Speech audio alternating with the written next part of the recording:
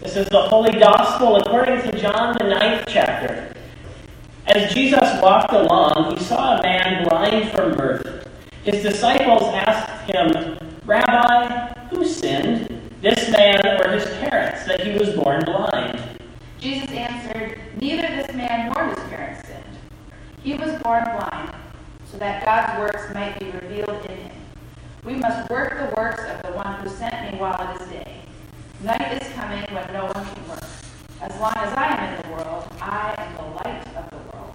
When he had said this, he spat on the ground and made mud with the saliva and spread the mud on the man's eyes, saying to him, "Go, wash in the pool of Siloam," which means sent. Then he went and washed and came back able to see. The neighbors and those who had seen him before as a beggar began to ask, "Is this not the man who used to sit and beg?" Some were saying, "It is he." Others were saying, "No, but it's someone like him." He kept saying, "I'm the man." But they kept asking him, "Then how were your eyes opened?" He answered, "The man called Jesus made mud, spread it on my eyes, and said to me, 'Go to Siloam and wash.' Then I went and washed and received my sight." They said to him, "Where is he?" He said, "I don't know." They brought to the Pharisees the man who had formerly been blind. Now it was the Sabbath day when Jesus made the mud and opened his eyes. But then the Pharisees also began to ask him how he had received his sight. He said to them, "He put mud on my eyes, then I washed, and now I see." So some of the Pharisees said, "This man is not from God, for he does not observe the Sabbath." But others said, "How can a man who is a sinner perform such signs?" And they were divided. So they said again to the blind man, "What do you say about him? It was your eyes he opened." He said, "He is a prophet." The Judeans did not believe that he had been born blind and had received his sight until they called the parents of the man who had received his sight and asked them, "Is this your son, who you say was born blind? How then does he now see?" His parents answered, "We know that this is our son, and that he was born blind. But we do not know how it is that now he sees, nor do we know who opened his eyes. Ask him. He is of age. He will speak for himself."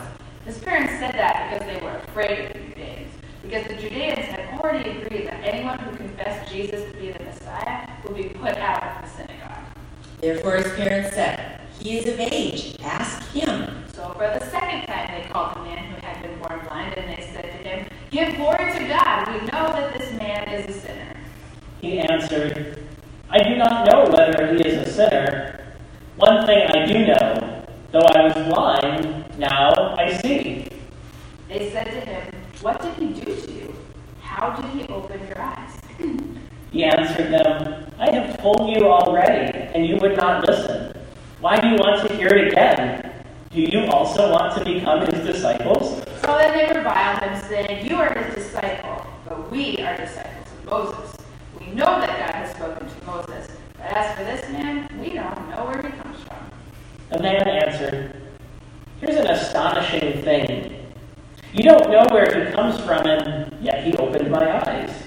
Now we know that God does not listen to sinners, but God does listen to one who worships God and obeys God's will.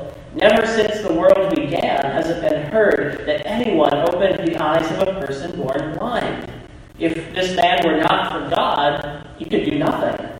They answered him, "You were born entirely in sins, and are you trying to teach us?" So they drove him out. Jesus heard that they had driven him out, and when he found him, he said, "Do you believe in the Son of Man?" He answered, "And who is he, sir? Tell me, so that I may believe in him." Jesus said to him, "You have seen him, and the one speaking with you is he." He said, "Lord, I believe." And he worshipped him.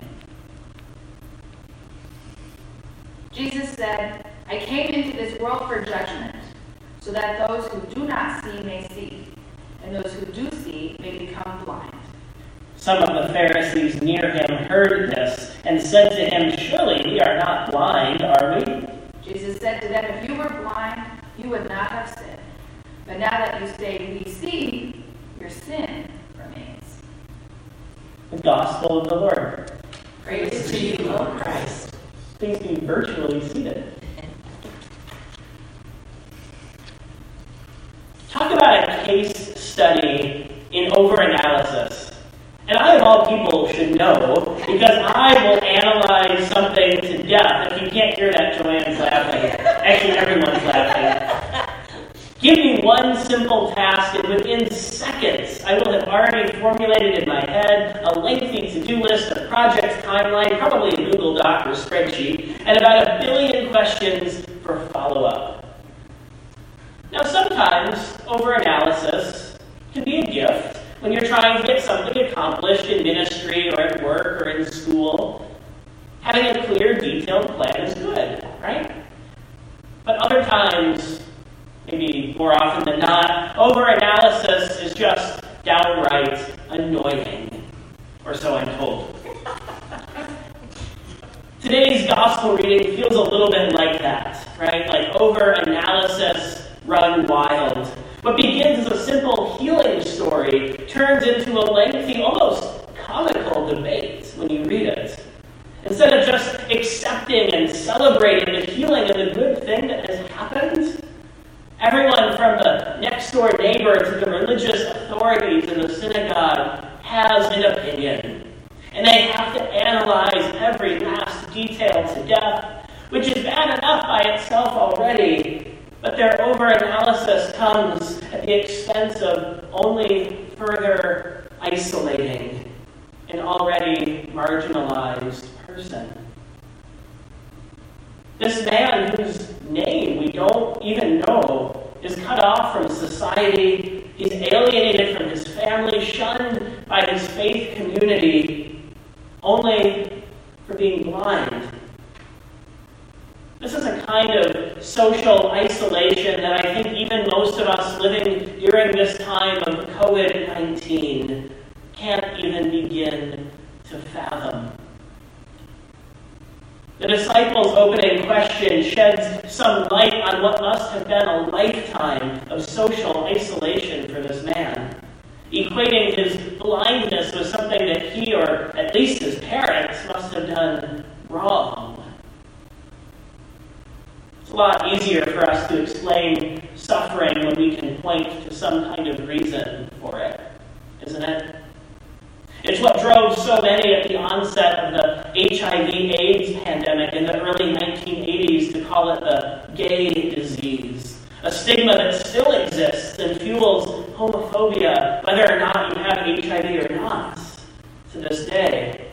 It's what's driven even some today to label COVID-19 as the Chinese virus, resulting in discrimination against Asian and Asian American communities. And I think, to an extent, the same thing is going on in this text. Who sinned? What did he do? What did his parents do? What's the blindness sin so that we know not to do that thing? On the one hand, it gives suffering a name and it distances it from us, but it also isolates us from our fellow human beings in the process. Everyone in this story seems only interested in overanalyzing every detail of the man's blindness and how it is that he was healed and how it is that he can now see. They're so focused, it seems, on these stagnant details of the past, instead of the life-giving future that Jesus has made or has revealed in this moment. A future of God's promise of abundant life for all, and the promise of relationship with God and with one another. Their attention seems to be misplaced, and it only exacerbates the isolation of the man standing right in front of them. What must it feel like to be isolated like that? If we haven't experienced isolation before, and I think to varying degrees many of us have, certainly some more than others, if we haven't experienced isolation before, most of us are certainly experiencing it right now. But here it's important to note that the isolation of the man born blind and the isolation that we're in the midst of right now are different. For the man born blind, isolation was social marginalization, being cut off from his people, his family, his religious community. For this man, isolation went to the limits of being degrading and dehumanizing. Now, certainly for us now, isolation might feel like all of those things, as we're separated from our families, our churches, our workplaces, our schools, our friend groups. For some, especially those who are living in nursing homes or other care facilities, including some people from this community, confined to their rooms and unable to have even family visit, that isolation is more acute. But the difference is that right now, isolation is for the good of our neighbor. Jesus tells us, love your neighbor. And strange as it sounds, even to me, staying physically apart as much as possible right now is how we love our neighbor in this moment. Still, that doesn't make it any less difficult or painful. But here's the good news that I hear from our gospel this morning. Isolation doesn't mean we're alone. Where everyone else couldn't really see the man born blind, Jesus sees him. The disciples can't see him. They ask their question about him at the beginning as though blindness somehow means that he can't hear as well. Or worse, as though he's not even there, right in front of them. The neighbors can't see him. They don't even recognize him. They've probably never even taken the time to have a conversation with him up till this point. The Pharisees and the religious authorities can't see him. They're more focused on the circumstances around the healing than the actual man who is actually suffering and who is actually healed, standing right in front of them. Imagine this man's internal dialogue. How many times do I have to answer the same question? How do they not get it? Are they even listening to me? Do they even know I'm here? Then, in the midst of such deep isolation, something remarkable happens. After the man has been driven out alone again, the crowds have presumably left. There, in deepest isolation, Jesus finds this man. And in one tender moment, only a few short verses, we get the first real conversation in this whole story. Jesus sees this man. And for the first time in maybe his whole life, he's not alone. This is what John's gospel is all about an invitation to a deep, abiding relationship with Jesus and with God, the God who sees us and never leaves us alone, even when we're feeling cut off or abandoned, even in circumstances beyond our control. The psalm for this day that we'll sing in just a few minutes, Psalm 23, reminds us, God is our shepherd. God leads us. God restores us. Even in the darkest valley of self-isolation, God comforts us. And surely, God's goodness and deep, abiding love and faithfulness will pursue us and surround us all the days of our life. Beloved, however we find ourselves isolated, whether by social stigma or disability or illness, or by a worldwide pandemic, know this: we are not alone, for God is with us. Amen.